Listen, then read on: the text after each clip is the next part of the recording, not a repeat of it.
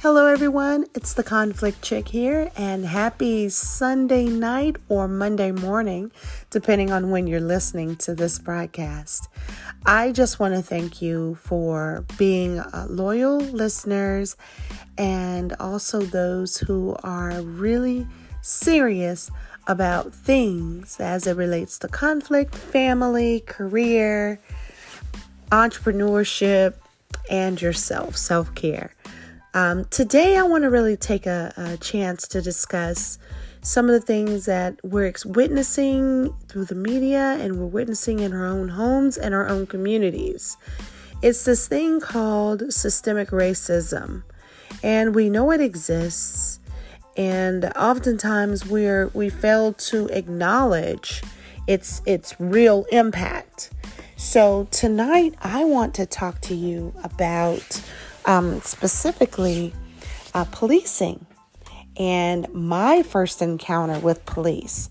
Now, this goes back several decades, okay?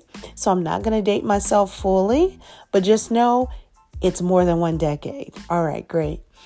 And what I found is an awakening, especially in light of the Breonna and the George Floyd situation, the Breonna Taylor and the George Floyd. I now have to look at my experience and say, but God. So let me back it up for you and tell you where I'm coming from. So I want you to picture this. I'm a native Nashvilleian, Nashville, Tennessee, born and raised. I was at a teen party. And at this particular time, I was 14 years old. I was hanging around with some of my older girlfriends who were also teenagers, but they were a little older than me. So I was the second to youngest in this group. And what we did is we went to a teen party that was held at a local center in our hometown. And there were four of us that were there, aged 14 to 18. And what happened, there was some type of ruckus outside, and there apparently were gunshots. Okay, so this neighborhood was one that has been known for violence and, just a lot of rambunctious people running around, so they say, right? But these are my people. We're brown people. We all live together. And so I went to this party that evening, and it was scheduled to end at 11 o'clock, like all of our parties do, because we had a 12 o'clock curfew. So we were preparing to leave. And what happened is we got shoved back inside the building. They were like, oh no, they're shooting out there. They're shooting. Let's go back in. So my girlfriends and I, the four of us, ran back into the auditorium, and we stood. You know how you pull bleachers out back in the day? Those of you who could roll bleachers out and watch a basketball game and just kind of sit in that moment. Well, this particular day, the bleachers were pushed all the way back because this was a teen party, a dance party. So we were on that wall right in front of the bleachers, just trying to wait and at least put something between us, the door, and the windows because, we didn't want to get shot or anything. And we did hear some gunshots. Well, a few minutes later, we heard sirens, right? And we're like, oh no, is that someone hurt or are they coming to rescue us? So we stayed put, okay? So mind you, just the four of us left in there. We're very quiet because we were not sure what was going on. We could still hear the commotion outside. And the next, we heard policemen burst into the door. And they were like, everybody get out now. Well, we're in the gymnasium. We're not sure what to do. So we were actually frozen, okay? Frozen in time. So we stood there in front of those bleachers on that wall and waited. And the next thing we heard were footsteps.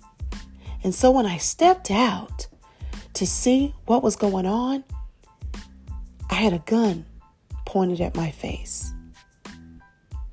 It was the cops. And all he said was, move. And I moved. So with that experience, I now, even to this day, still have an issue with policemen. But what I want to share is this glimmer of hope. That particular police officer was not trigger happy because he did not shoot me or my friends. He did tell us to move, though, in a very firm voice. And so, we got out of there. But in that moment, I was scared and relieved at the same time because it was a time of protection, but it was also a time of fear.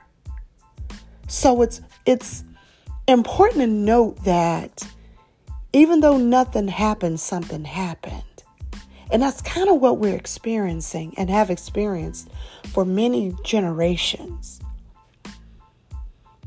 Systemic racism has us frozen in time. And often when we are frozen, we either fight it or we run away or we're stuck. I was stuck until he told me to move. And I said, you know what? In that moment, I needed to get my feet moving and get to where I needed to be for safety. And that was outside of the building. Now, if I look at where I am today, that is the one and only time I've had a gun pulled out on me. And to have that experience with an armed officer at such an early age, I wonder, would the policemen now have had the same mercy on my life? Would I even be here to record a podcast? This is why everyone's fighting, guys. Because a lot of people don't do what this officer did, which was have mercy, ask questions, then shoot. A lot of times it's wrestle them to the ground or shoot. We were not a threat. But sometime through history, we have now become threats. Or maybe we've always been a threat and I just happen to have a very good cop that day. Now, if I was to fast forward 3 more years after that, at the great age of 18 and a half, almost 19, I was driving my mother's Volvo, ironically, not too far away from this incident that I had at 14.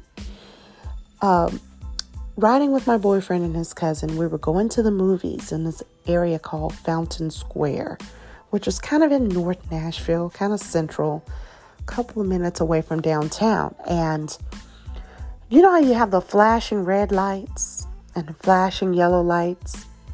Well, we had flashing yellow. And there was a gentleman coming off of the interstate who had flashing red. Well, he pulled out in front of us and caused me to T-bone his vehicle. Well, being the teenager that I am and afraid, this was my first wreck, I was like, what are you doing? You're disobeying the law. Did you not see us? We are here. I have this big white car. So the cops that came on the scene asked us to move to the nearest Exxon. So we moved to the Exxon and my mother's hood was up and I was so afraid. This was before cell phones, so no one could record or anything. I had my boyfriend at the time go and place a call to my mother on the payphone and my mom and dad. So while I'm there looking for the license and registration, the 2 cops, there was a rookie cop And then there was a more seasoned gentleman with salt and pepper hair. They approached my car and surrounded me and my people and treated us like criminals. Now, what I mean by treating us like criminals, really talking derogatory, had his hand on his weapon, was really, really mean, shouting at me and telling me that he was going to have to arrest me if I didn't produce the paperwork for the vehicle to show that it was my vehicle. Now, I'm almost in tears, but I'm too mad to cry. I'm like, you wrecked my mom's car. But what I noticed, he was over talking to the other young man and his 2 female passengers. And I couldn't understand why. Well, let's fast forward a little bit. What made that particular thing different? Why was that situation different? I'm in a very nice Volvo, driving with my boyfriend and his cousin, but we were treated as if we did something wrong. So what happens next is really interesting. I started just talking to him as he was yelling at me and saying all types of negative things to me. I said, you know what? I'm a child of God. And nothing you can say or do is going to harm me because I'm God's child. And he's not going to let anything slip up on me. So now the policemen were looking at me like I was a little touched. But my anxiety had increased so much that I had to start praying openly, right? So listen to this. What I found out is one of the reasons why the gentlemen were so chummy with the other gentleman, who it was his fault. He was a soldier from Fort Campbell. And he was riding with his 2 lady friends who happened to be escorts.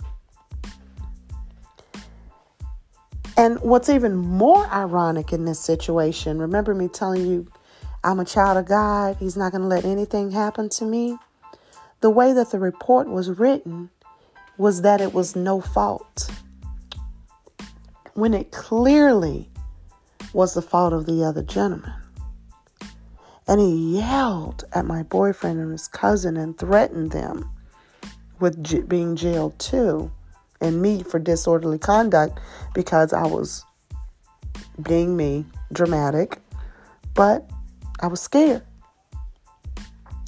So fast forward, this gentleman, this rookie cop, once my dad came on the scene, they disappeared and went into their vehicles and wrote up the reports and called in the wreck. And once I got home a couple of months later, they were working on I-440, which is one of our major highways here. And I saw the name of the cop flash on the news. Guess what happened?